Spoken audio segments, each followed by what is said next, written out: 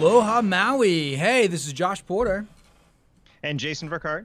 Welcome to the SolarCoaster. This is, what episode are we on here, Jay? Is it 113? Did I get that right? 114. 114. It's 114. So we're we just keep going, dude. Forget sure? numbers. For sure. Okay. That'll be the end of the the end of the number count. But here's a great show ahead. We actually had a chance to speak with this fellow Bruce Levy, CEO of BMR Energy. Now this is a Virgin-owned company. So Richard Branson's Virgin Corporation or Group purchased BMR Energy recently, and Bruce reached out to us and some of his contacts, Lisa, and wanted to talk about resiliency in building these utility-scale solar, wind, and other types of renewable energy projects. Yeah, and that actually turns out to be a really, really hot topic right now, doesn't it?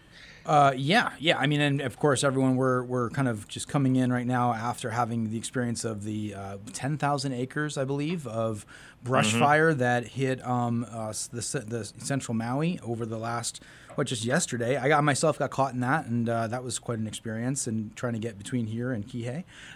So hopefully everyone's safe out there, and I know the firefighters and everyone are doing just tremendous work and keeping everybody safe, and the police officers working super hard. It's just really everyone's kind of coming together and putting together, doing anything they can to keep us safe. So let's. We do have a great show here, and we got some important news and events to cover and all that. So let's jump right in and get to it. What do you say, Jay? Do it. Okay, folks, we are the SolarCoaster. We are a renewable energy themed talk show right here in lovely Maui County. We come out Fridays at 1:05 p.m. on Kauai 1110 a.m. Also, some FM stations, 96.7 FM Central Maui, 96.5 FM West Side, 98.7 FM Upcountry. Websites, www.solar-coaster.com. That's solar-coaster.com. You can get all our old shows, 113 of them out there. I guess that's the reason why we want to keep the numbers right.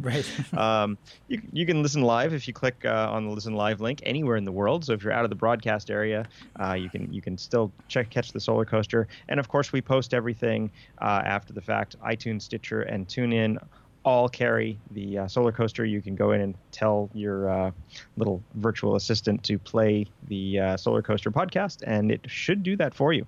Yeah, and I was remiss in posting up those last couple of shows, but did so, I think, about 24 hours ago. So the Shea and Nyquist shows up, as well as the LG Chem show. You guys can check that out. We are sponsored by some great companies, Sundrum Solar, Pantech Design, and LG Chem. They've all are out there doing amazing projects in Hawaii, and we're really proud to have them as supporters of the coaster.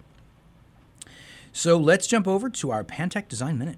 Welcome to this week's Pantech Design Minute. Today's focus is the remarkable Lutron shading system. Pantech Designs Adapt seamlessly integrates the Lutron shading system to your energy smart home. There are 4 things to consider when looking at this shading technology. Number 1, elegance and ambiance.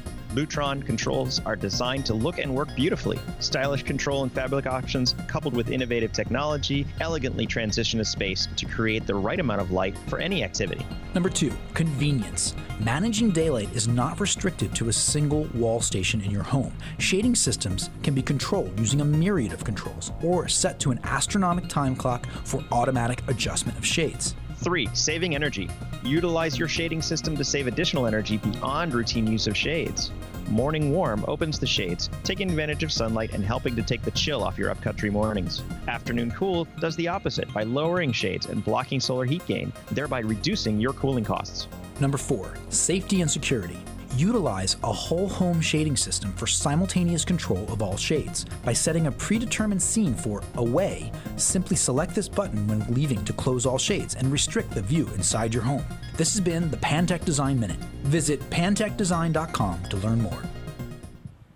You know, all of this discussion about emergency preparedness, it all comes into kind of real light when you're facing, something like that fire. I got to tell you, away you fire start, or the storms that we had last year. Yeah, it's a really unsettling kind of feeling. I mean, for a lot of reasons on a lot of levels. But it's like when it's all intellectual until you kind of like see it, smell it, and you're like, uh-oh, something very serious is happening here. And then how well am I prepared? And that's the question you ask yourself in that instance. Yeah, absolutely. I want to remind everybody that this is a call-in show, at least for the first half here. 242-7800. If you want to talk to us or ask a question, you can absolutely call us 242-7800. That's a call in line. Ready for news and events, Jay? Okay. Right away, this website, EcoWatch, you sent me, this is really, really interesting kind of conversation. I'd never thought about this before. China's deadly air pollution is also costing billions in solar efficiency, is what it says. China obviously rolling out a ton of solar. I think that the headline here, China leading the way in renewable energies, I don't know about that. But they have rolled out a ton of coal and fossil fuel, relatively new plants, but they're not doing anything to reduce their smog output or anything. And a new study showed that they could actually increase the yield of solar if they stopped expelling all this particulate into the air. It's literally 12 to 13% difference in what they get out of their solar panels versus what we would get out of our solar panels, the exact same panel in clear air. Yeah, I find this interesting because, it doesn't necessarily pop into your mind that pollution would affect generation and have an additional dollars and cents consequence beyond all of the externalities that pollution is costing, society. But then to think that, okay, once you've deployed solar, it can almost be used as a way to argue against solar. I guess you could say, well, we have too much pollution, why bother? But the reality is that it's like it serves as an incentive to further clean up the air. And I think that what I understand is that China, I used to work in China about 10 years ago in sourcing, so doing factory sourcing. And I spent a fair bit of time there, and I was amazed by how polluted the atmosphere was, how polluted the special economic development zone was, all the coastal areas where all the factories were. It blew my mind. And then since then, I've spoken with some people that work in China, some old friends, and they've said that you wouldn't believe how much it's cleaned up since then. So what they're talking about now is this era, not, like 10 years ago, apparently it was actually worse. And right now, they're saying we're still 12 to 13% and billions of dollars being lost. Projects Cleaner Air would save $5 to $7 billion in 2030. I guess by 2030, according to CNET. By 2030, but right now, even in 2016, they said they had would have been able to generate enough excess power to power 1.3 million American homes. Now that's with our consumption rate. Right. Jeez. Something you might not think about, right? So absolutely insane. Do we need more solar to offset the coal, or do we need to find some other solution? It's a little chicken or the eggy kind of thing, right? It's like exactly. But I mean, there's so many other benefits from having cleaner air. Not to mention just the health benefits alone. It really needs to be addressed, and it needs to be addressed quickly. Yeah, I suspect this is just an additional incentive. It's just another way to say, hey, air pollution's costing us all the things that we already know, but now it's costing us in sheer dollars and cents from our energy production. So let's create policy around making sure that it's less and less intrusive and less problematic for everyone, more and more controlled. So very good. Do you want to take a look at this, the solar, the purifying water technology, Jay? Did you get a chance to dig into that one? I absolutely did. I thought this was fantastic. Coming from the King Abdullah University of Science and Technology in Saudi Arabia, they've basically taken, and they're very specific, some really generic solar panels. They're only about 10% efficient, which means like old panels. Yeah. Not anything standards close almost. to. Yeah. Yeah, almost. And they built a system underneath that would take they call it waste heat. And I don't know if it's waste heat. It's just heat that would also be heat energy hitting the panels. And they've allowed that to go down through a mechanism into, they used salt water for this system to try to purify the water. And so it's basically a big still, essentially. Right. So they evaporate the salt water, contaminated water that's not potable, drinkable, and then allow it to recondense on the other side. And so the heat from the photovoltaic system, it helps keep electricity production. Yeah, it helps keep electricity production high, and then because the cell generates optimally efficient, clean water.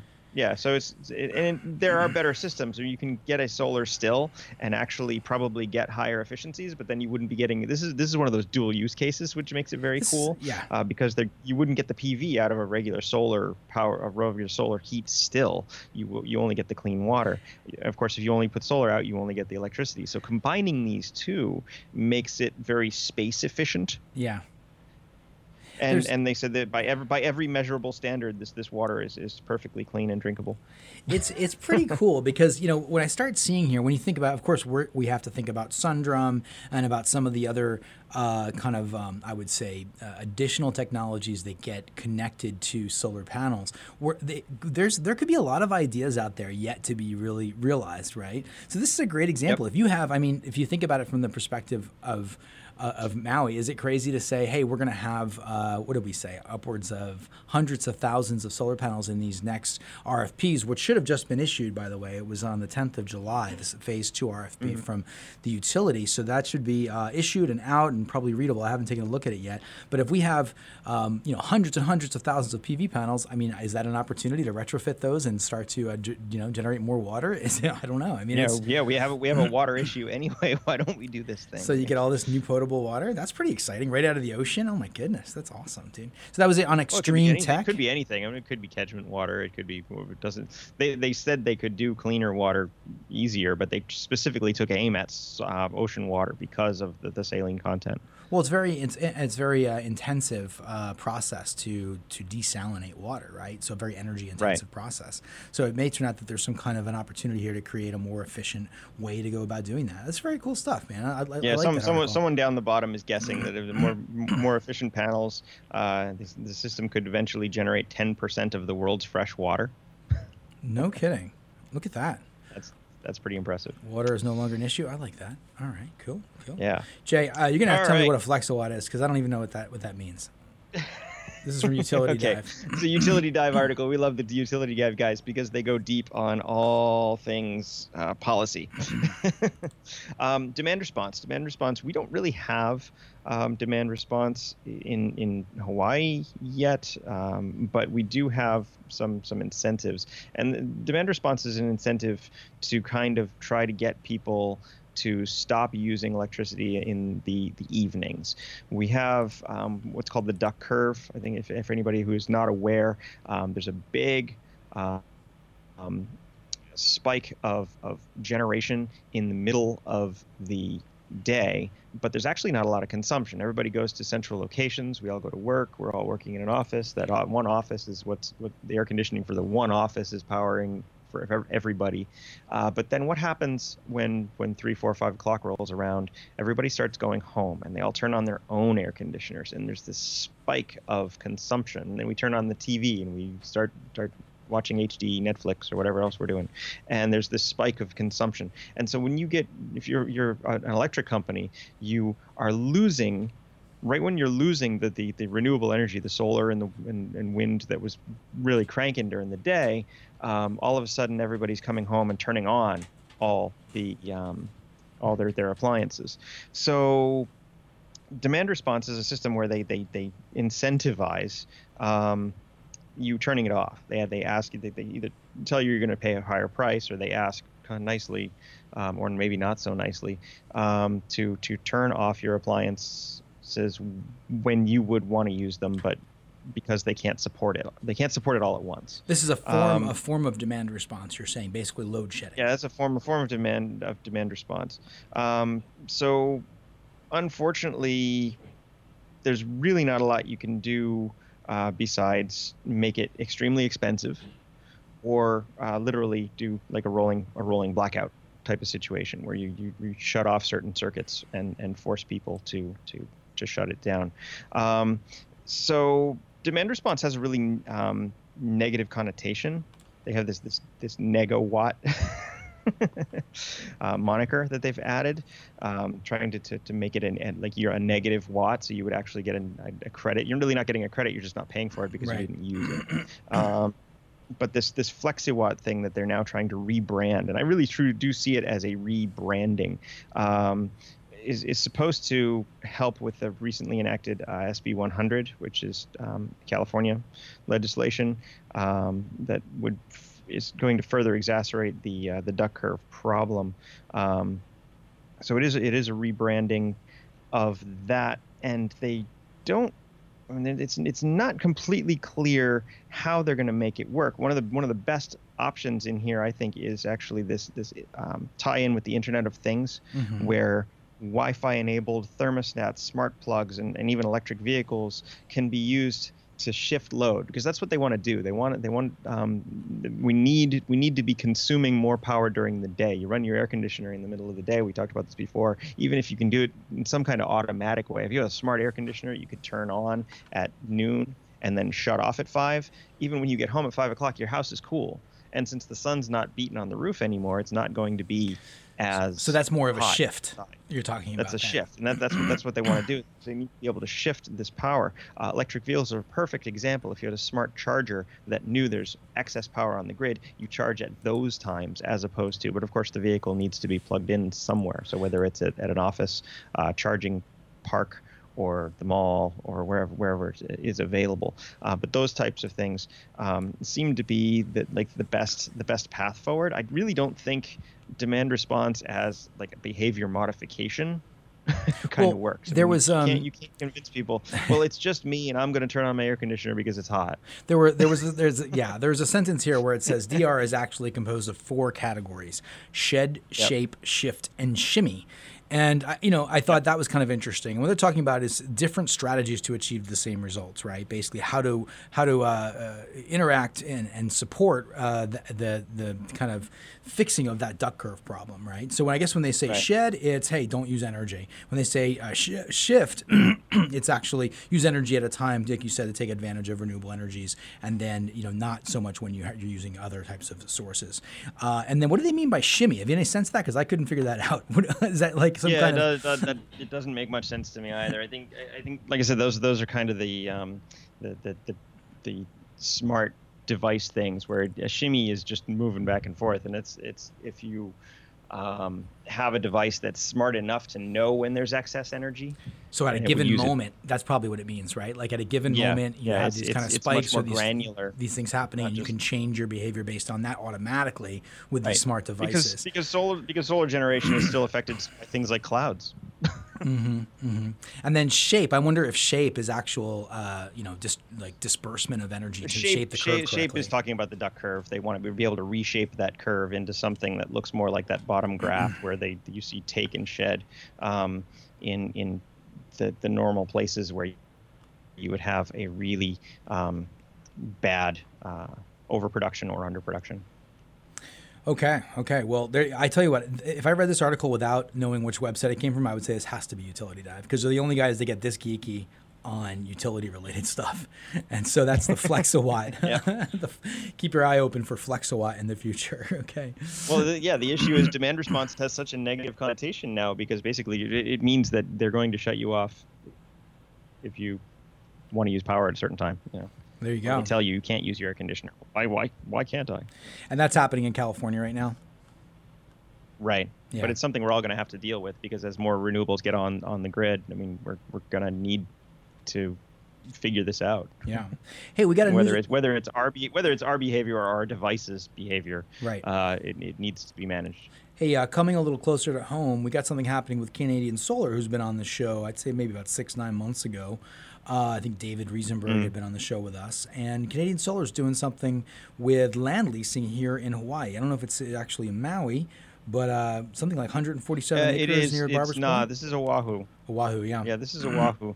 But they're attempting to lease native Hawaiian land through DHHL, and they're offering, $200,000 per year. So Canadian based company. It's not Canadian Solar, actually. It's Intergex. Is that? Canadian Solar company. It's not Canadian Solar. It's a Canadian Solar company is my mistake. Intergex. Oh, it's Intergex. Of course it is. That's okay. So it's 147 acres near Barbers Point. It's actually close to the airport there. They say that this whole area is not suitable for housing, even though it seems relatively flat. So I'm not sure what is not suitable. But the number seems extremely low to me. Oh, you mean the lease payment? The lease payment. Yeah, I don't know how to value that. $200,000 per year for 147 acres on Oahu. Well, I really have no frame of reference, but that's it's interesting to see that so this is the thing, right? When these RFPs come out, the companies that are participating in the RFPs, one of their core challenges is land control. That's one of the core things that they need to do to be able to participate, because they need a lot of space to deploy all the solar to propose for these RFPs. So they're looking to do that. So this came out kind of during this process. It's Eddie Park. He's also been on the show, right, from Interjects. And that makes perfect sense to me that they'd be looking to do that. Not only that, but we've at the recent 100% Renewable Energy Forum at the Cameron Center, we had a representative from the King Kamehameha. What's it called again? The exact name of it? I don't know if it was the Native Hawaiian homelands, but it was basically talking about usage of land and stewarding land in the right direction, and then what that means in terms of these projects. So this is an active conversation about Hawaiian lands and about how to, kind of take to utilize them in the most responsible way possible, right? So it's interesting to see that this land control efforts are getting into the news during the RFP process. I mean, I've never quite seen that before. So very, very interesting. Okay, so where are we at here, Jay? I think we're just about ready to wrap up, and we're going to go over and we're going to talk with Bruce Levy from BMR Energy. Now, I will say that, real quick, I want to mention that folks from MECO have already been in touch with us. They're asking everybody to conserve between 5 and 9 p.m. Night, because transmission lines running from Ma'alaya were damaged. They're running on redundant circuits, so we're okay. But do try to conserve at least a little bit between 5 and 9 tonight, if you would. And everybody be safe out there. Okay, we're going to come right back after our commercial break with Bruce Levy from CBR Energy. LG is a leader in the home electronics industry and manufactures some of the most popular PV panels, as well as many other appliances we've come to know and appreciate over the years. The same LG brand offers the LG Chem Resu battery line for your home energy storage needs. Here in Hawaii, their primary model is the LG 10H Resu with 9.3 kilowatt hours of usable capacity. The LG 10H Resu can be used both to maximize consumption of solar energy at home and also functions as a source of backup power in the event that the grid goes down. LG Chem has increased production of their battery line for Hawaii's renewable energy solar market. Contact your local solar provider to learn more about the LG Chem 10H Resu battery. Sundrum Solar is the manufacturer of a revolutionary thermal collector that fits on the underside of your standard PV panel to maximize energy capture per square foot. The Sundrum Solar Hybrid PVT system, combined photovoltaic and thermal, holds the world record for peak efficiency, capturing an astounding 86% usable energy. Learn how Sundrum Solar vastly improves electric, heating, and cooling economics at sundrumsolar.com. Pantech Design is ushering the world into a new age of home energy automation through the convergence of smart home technologies and renewable energy management. Unifying solar energy production, intelligent energy storage, and smart breaker technologies with smart home devices, Pantech Design's complete home energy automation suite incorporates unprecedented control of lighting, shades, climate, security, hot water, electric vehicle charging, and many other systems. Contact Pantech today at pantechdesign.com. All right, those were our wonderful sponsors. Thanks so much for keeping the SolarCoaster on the tracks. Love you guys. Thank you. 111, 12? Oh, many more now. Right? Oh, probably like 120-ish. Very good. We're here with a really exciting interview opportunity to speak with Mr. Bruce Levy from BMR Energy. And, Bruce, are you there? Can you hear us okay? I can, yes. Excellent. Welcome to the SolarCoaster. Thank you so much for taking the time to speak with us. My pleasure. So, Bruce, you're, as I understand it, you have an organization, a company, BMR Energy, out there in the Caribbean. I understand you're calling in from New York right now. But when I was looking over some of your work and some of the articles about your company, I noticed some similarities to what we're dealing with. Similarities in a lot of ways. The general reliance on fossil fuels, the concerns about extreme weather, the very high electricity rates. All these things sound just like home. In fact, almost to the penny. I was looking at the rates out there. So, yeah. So, we I feel like we're living parallel lives a little bit here, of course. And then, and correct me if I'm wrong, but is the Virgin Group, have they acquired your company? Is that correct? That's correct. So right after we built our first plant, our private equity backers wanted to, as they monetize their investment, as the term goes, and Richard Branson was interested in trying to encourage more renewables in the Caribbean, and so he thought it was a good investment. And, exciting! Pleasure to be a part of that group. Yeah, that's interesting. So that's the hook. He's in the Caribbean, and we're doing similar island life, kind of conversation. Very cool stuff. So why don't we start right at the beginning? So Bruce, why don't you give us a sense of who you are, what your background is? How do you find yourself in this really unique position? Well, I've been in the electric power industry since I got out of college a real long time ago. I'm an engineer, and I went to work for an engineering company to build power plants, and so that's how I got my start.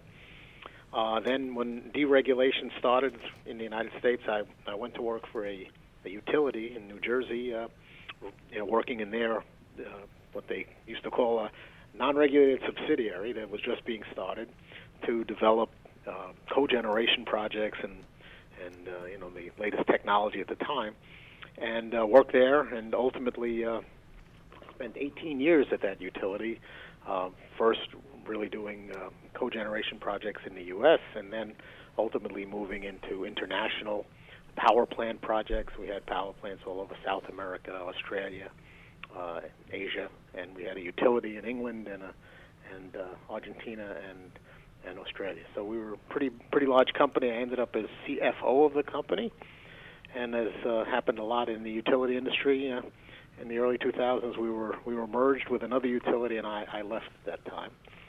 And so during those years, most of what I did was natural gas-fired facilities. I then joined another IPP, a British company called International Power, and I ran their North American business. And we had gas-fired power plants and a coal-fired power plant in the United States. But towards the late 2006, 7, 8, wind and solar began to take hold, and so we built a portfolio of about 550 megawatts of wind in Canada, in Ontario, Canada, and we started doing similar things in the U.S. Didn't get as far, and it happened again. It was many years later, but International Power was taken over by another company, and so I left then. That was in early 2012, and so developing and owning power plants was kind of in my blood, and so I turned around and said, okay, what am I going to do next? And I said, well, where do they need renewable energy? And electric rates are really high, and there's not much competition. And the Caribbean jumped out at me because Caribbean electric rates were 30 to 40, in some cases 50 cents a kilowatt hour. They all burned almost exclusively heavy fuel oil or diesel when they had to, and they had almost no renewable energy. So I looked around, got together with some colleagues that I knew from the industry, and the first thing we came across was a RFP issued by the islands of Jamaica looking for renewable energy. So we took our bags, went down to Jamaica, and found a site and put in a bid for a wind plant, 36 megawatt wind plant. We won that bid, and the plant's been running now 3 years. It's a great success. It's state-of-the-art turbines. We had a lot of trouble getting them to the site because the roads in Jamaica aren't really straight, but we managed between the roads and barge to get 11 turbines up on a mountain ridge, and we now make about 3 or 4% of the electricity used in Jamaica. Wow. So those are you said about 36 megawatts, 11 turbines. So those are like 3 megawatt plus. 3.3. 3.3. So those are larger than the ones we have here in Maui. Yes. I think even the new wind farm by a significant amount. Yeah, I think they're about a megawatt up in West Maui, and about 2, if I'm mistaken, Right. over in the other section. Right. So okay, so and then what so you developed this. That was one of your first RFPs to successfully put into service in the Caribbean. That wind farm. Yep, it was. And we did it in what, having been in the power development business a long time, kind of record time. We were awarded the bid in October of 2013, and the plant began operating in July 2016. So a little more than 3 years to get all the permitting and siting done, get all the financing done, and get the building done. So it went very smoothly, as most people would tell you, for the Caribbean. Was that bid issued by like a central utility in Jamaica, and were the different IPPs coming out to provide that opportunity? Well, the way it's set up in Jamaica is they actually have a regulator who was running the RFP, and it was done so that if the utility wanted to bid, they could. But the utility didn't bid. They had lots of bids, a lot of from U.S. companies. But, and a lot of it was for solar. I think they had 25 bids and 23 were from solar plants. And a lot of the call it the U.S. companies that kind of just went and put a bid in didn't really spend a lot of time in Jamaica. We spent, it was about 9 months between when the RFP, or when we first showed up and the RFP was due. And so we spent a lot of time learning they call it the politics, but the relationships and the different parishes and how they felt disenfranchised or enfranchised, and the different agencies within the government that you had to work with to get whether it was land or environmental approvals. And so I think we just were better prepared and were much more aggressive, and we were actually the lowest bid in the pack.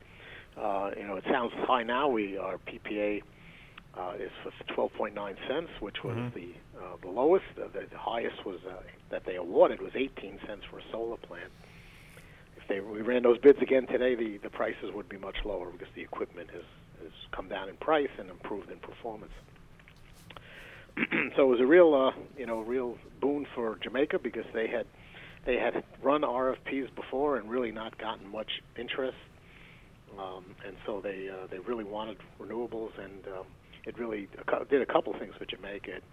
It got them about, between all 3% and the other two projects, it was about 8% renewables. But it also brought in international financing. We used OPEC and IFC to help fund the project, and it got a lot of attention and really the reputation Jamaica got was of a regional leader in renewables. And for the couple of years between the award and even after that, every conference in the region had a Jamaica session, so people could hear about what Jamaica did and how they went about it and how they decided what to do. And it's really a good example. It was a case of real concentrated and focused political will to support the project, no matter which agency you went to. If you had any sort of pushback, you'd call up the energy minister's office, and he'd call them and say, "Hey, look, we've got a commitment to do this, and everybody's got to do your job, but do it in a way that helps us get these done." And I think it was really a good example. So Bruce, when you talk about 2000, was it 12 that RFP came out? 13. Yeah, it came out in 12. The bids were due in early 13, and it was awarded in the fourth quarter of 13. Right.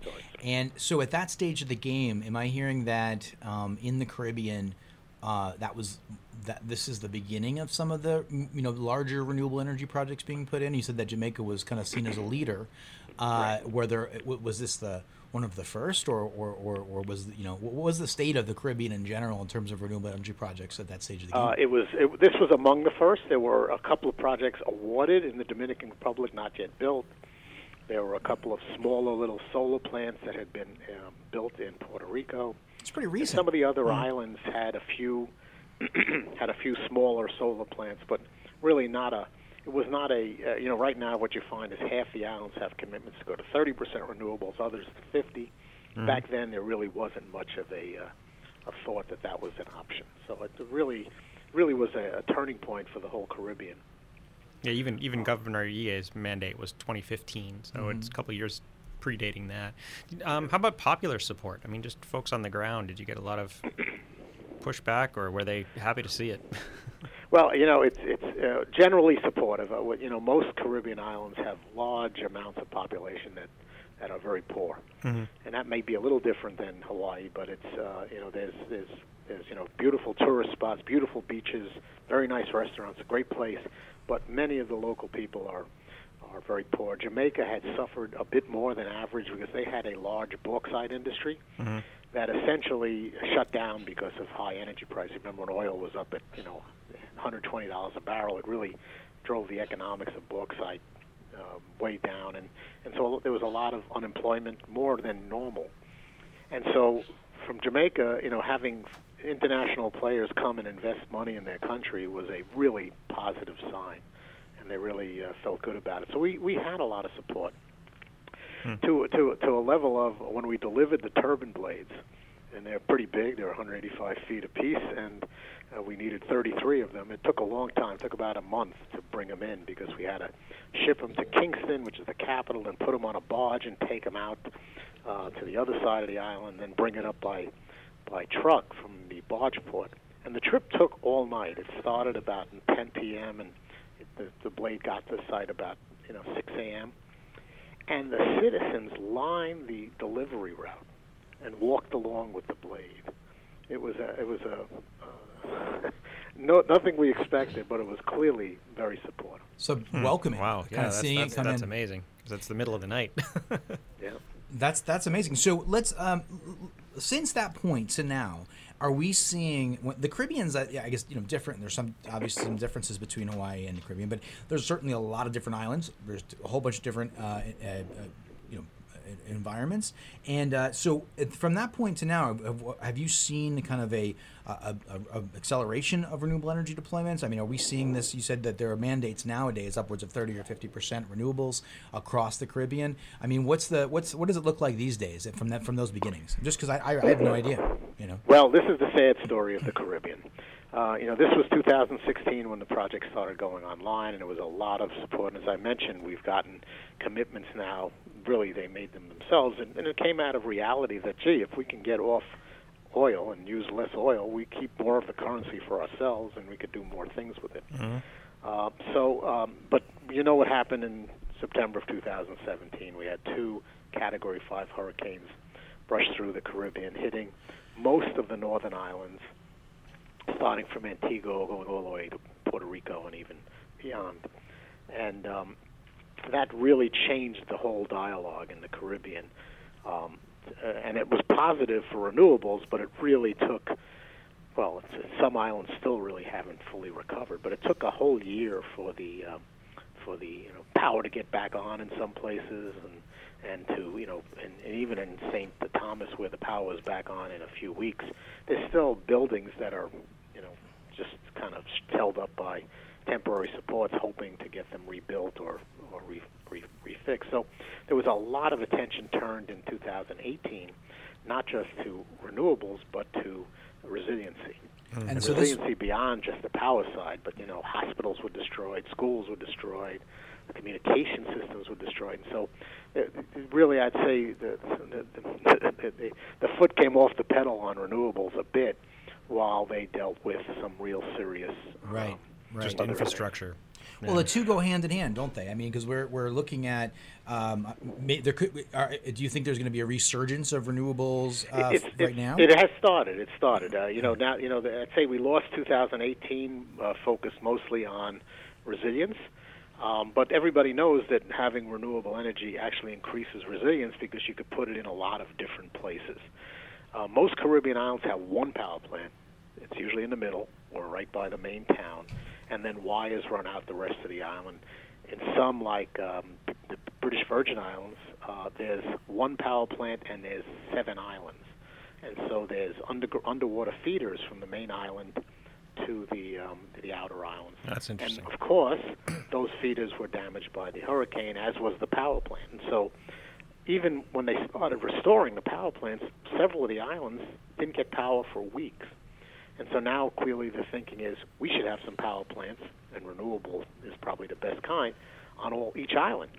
Mm-hmm. And so that if there is a disconnect like happened after the 2 hurricanes, we'll at least have some local power on those islands. So it's all part of the resilience thing. But since the rebuilding is pretty much not done, but it's mostly in process, I'd say 2019 clearly has gotten a lot more attention on renewables, and you've seen IRP adopted by utilities calling for like I said, 30 or 50% renewables by 2000. Well, that's exciting. 2050. That's exciting, So, and it almost feels like, Bruce, that do you think you're going to see what's been learned or some kind of new level of resiliency incorporated into those RFPs? I mean, do you think those new requests for solar or wind or whatever kind of renewable energy systems that go out, are they going to be looking more heavily at resiliency as part of that characteristics of the successful awards?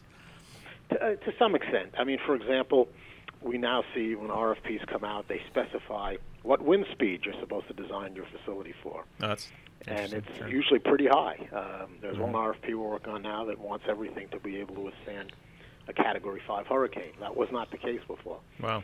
Well, most of them, would say, well, Category 2 or Category 3. For a solar farm? A solar farm, same thing, yeah. But with this one that you're working on presently, it's a wind farm or solar farm? It's solar. Solar. So how do you go about creating stability in a how do you keep a solar farm intact during a hurricane? How do you keep a wind farm? It would be fantastic to actually be able to harness that, but we know it's probably not really possible. No, you don't want your blades turning in a hurricane. Yeah. Well, no, So when the hurricanes come, we turn them off, we disconnect from the utility, and we feather the blades so the wind doesn't really pick them up. Mm-hmm. Most of the time that works, but in an absolute direct hit, there will be some damage. It depends on the scale. Bruce, we're in a time right now here in Hawaii, and where the conversation of resiliency is coming up more and more. We're having forums. Over the course of the last 6 months, there have been some, more extreme weather events over the last couple of years. Generally, and when we're in Maui, right? Maui tends to be in the kind of shadow almost of Big Island, right? Which, and it kind of tends to break up. We've been fortunate with that with hurricanes in the past, typhoons. So, but we're also at a point where we're putting in some of our first really large utility scale solar farms, and so 60 megawatts with storage. And that kind of level, and even larger. And so I think it's reasonable to be thinking about what the Caribbean learned in terms of solar farms and how to make them withstand these types of hurricanes at higher and higher kind of levels of extremeness, right? Extremity. So what are some of the basic things we can look to, and what are the vulnerabilities? What are the strengths? I mean, how do we go about protecting all the new technologies going in? Well, I can tell you some real. We have the one good thing that came out of the hurricanes is we have some real, actual field experience on what worked and what didn't. Sure. And so the one plant that we own in St. Croix, we actually bought after it was damaged, and we had to put it back together. But if you look at St. Croix in general, or the U.S. Virgin Islands, there were 4 solar fields, ranging in size. The biggest one was 5 megawatts. The smallest one was like, a megawatt. And they were all damaged to some extent, but the one we took over was damaged in the panels themselves were not damaged. We had 16,000 panels, and maybe 150 were blown away.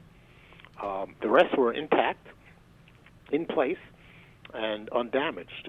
What we did find is some of the racking was bent, but it held up pretty well. It certainly met its design requirements, and this was a Category 5 hurricane hit it, so we've confirmed that. And a Category 5 is what? Is that 180 mile per hour wind? 165 is when it is the 165 threshold. Yeah. They could go up to 200. Is still a Category 5.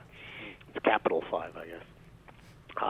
But what we found on this plant is that while the panels held okay, the electrical equipment got flooded. And why did it get flooded? Not because it was, exposed. It was in a building. It was in a sealed building. But there was a roof vent on the building, and the roof vent got blown away. Torn right off the top of the roof. And the building essentially filled with water. Maybe not filled, but all the electrical equipment got destroyed beyond, I wouldn't say beyond repair, but it ended up being cheaper to replace it than repair it. Right. And so we put all the electrical stuff back together with new stuff. And the new stuff is water resistant, so even if it gets wet again, it will not have the same problem. It's sealed cabinets, waterproof cabinets, really outdoor rated. We the roof fan has been replaced with a much more secure installation, and we obviously have taken other steps. One of the surprises that we found, you think about things blowing away in the wind, you think about things getting wet, and we had all that. But another thing we had is the static charge that came off the storm was so strong, it blew a lot of the electrical equipment. It just overloaded it, and the fusing was not strong enough to protect it. It went, and so there was a lot of electrical damage from that. So I think the lesson to be learned on that particular one was, you think about hurricanes and you design to some spec, whether it's 150 or 165, but everything has to be designed to that spec. It's as simple as roof fans, surge suppressants have to be designed for what you experience in a storm. And when a hurricane goes over with that sort of winds, you have a lot of static electricity in that air that looks for a place to go, and it turns out going through the electrical system of the panels was the way it decided to go. Yeah, it's interesting. I don't think I've ever heard of that before. Yeah, well, we found a lot of things we never heard of before. Mm. In the other three renewable energy plants in in the U.S. Virgin Islands, which again, there's one at the airport in St. Thomas. If you land in that airport, it still looks like it's there. If you walk by it, you can walk right by it as you're leaving the airport. You can see it's not right, but that one also, all the combiner boxes were completely flooded, and the system just never started again after that. That's still not working. There was one put in by the courthouse as part of a energy efficiency program that looked like someone picked it up, crumpled it up, and dropped it down. It was just unbelievable destruction. This was in the Virgin Islands, in BVI? Mm-hmm. Yeah. How big was that? The U.S. Virgin Islands. Oh, U.S. Virgin Islands. How big was that system that you said? That was the megawatt size. And then there was the bigger one, the 5 megawatt in St. Thomas, that was completely, half the panels blew off, half didn't. The racking was pulled out of the ground. I mean, it looked like a meteor hit. So what was the difference between the ones that survived relatively unscathed and the ones that were just destroyed, as you're describing? Different type of racking installation. Uh-huh. I'd say a better quality control on the racking installation. Sure. And so you didn't have a single rack in St. Croix pull out of the ground. In St. Thomas, you had probably a third of the racks just pulled right out of the ground. Wow. So they probably weren't installed right. They weren't tested right. The QC wasn't right. I mean, and this really gets, the message is, most people think solar plants are pretty simple. They're simply, a bunch of erector set steel racks or aluminum racks with panels bolted on them. In St. Thomas, most of the panels that blew away, the bolts holding the racks pulled right through the aluminum panels. And so you found the panels, you saw where the bolt was, you saw a big hole just torn right through. The racking clips in St. Croix, where they didn't blow away, were a surface rack, surface bolt that did not go through the panels, did not depend on the integrity of the panels, a metal to hold it, but went right into the racking. Mm. So we have a whole list of things we learned of what works and what doesn't work. And the trick is, in a world where everything is selected by competitive bid, how do you make sure that the person who wins the bid didn't win it because they used the cheapest way to install it? Yeah, it's that's going to blow away the piece. first storm that comes. So Bruce, let me this is really fascinating from my perspective, because I mean, you've got a couple of different stages here of decisions that are being made. You got your geotech, right? What are you doing with soil, and then what are you in the right place? You also have, I suspect, a positioning discussion, right? Is this the best place to put the farm itself, right? Sure. Then I suppose you have issues like you had said about the racking itself, the robustness of the racking, and then the types the of attachment points, yeah. the types of mechanisms that are connecting those panels to those racks, right? Whether you said a through bolt versus a clip. Which of those was successful? I couldn't quite understand. Was it the clip or was it the through bolt? The clip. The clip was more successful. Yeah, the through bolt. The racks, the panels all come with a little hole in the back. You can screw in a thing and hold it in, except that it's an aluminum metal. And in aluminum metal, especially sheet metal, does not hold up well. That's the frame of the panel itself. Yeah, it's not really does not hold up well. So if you take a piece of heavier metal, in this case it was aluminum, and you put it over the panel, and you bolt that directly to the rack, it tends to hold better. So, again, we have a whole list, and it's been looked at by others. I think Rocky Mountain Institute issued a paper on it. Mm-hmm. But until you see it, you really don't appreciate it. The other thing on siting, you mentioned is the right site. The 5 megawatt in St. Thomas that got really blown apart was on a steep hill. And what we found is that the wind coming up that steep hill accelerated, and so it might have even gotten above the 165 mile an hour wind, and that probably contributed to the heavier damage there. So hills are good, steep hills are not as good, and if you have a steep hill, your racking should be reflective of that and should be designed to maybe take even a stronger wind.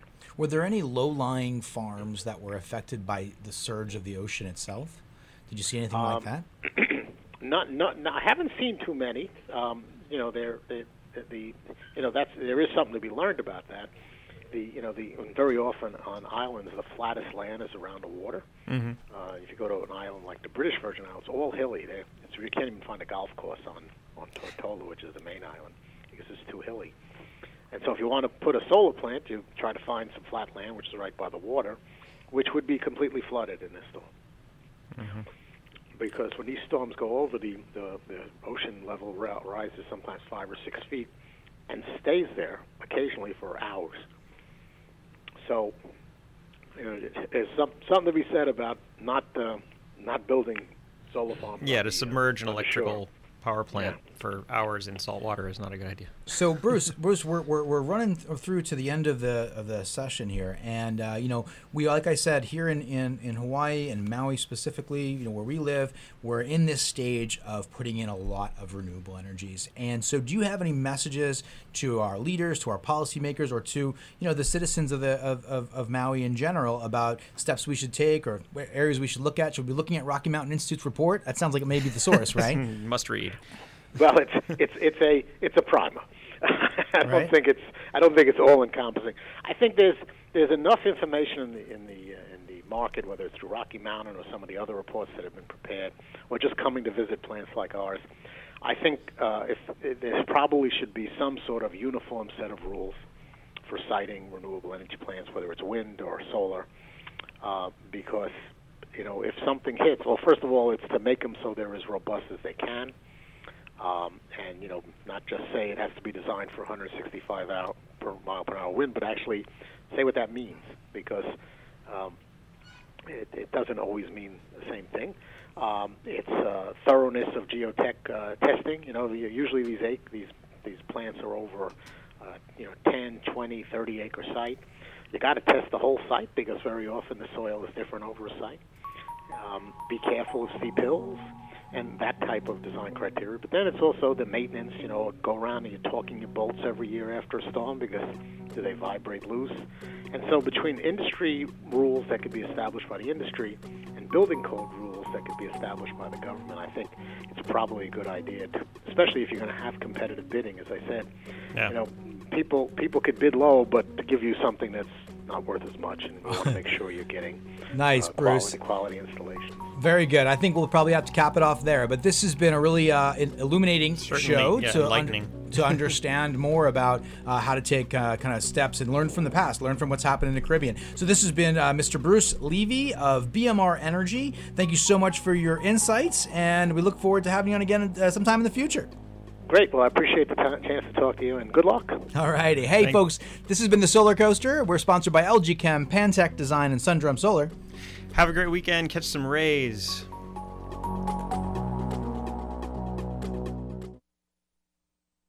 Yep. Still there, Bruce? Hello. Nope, he's good. That's what she wrote.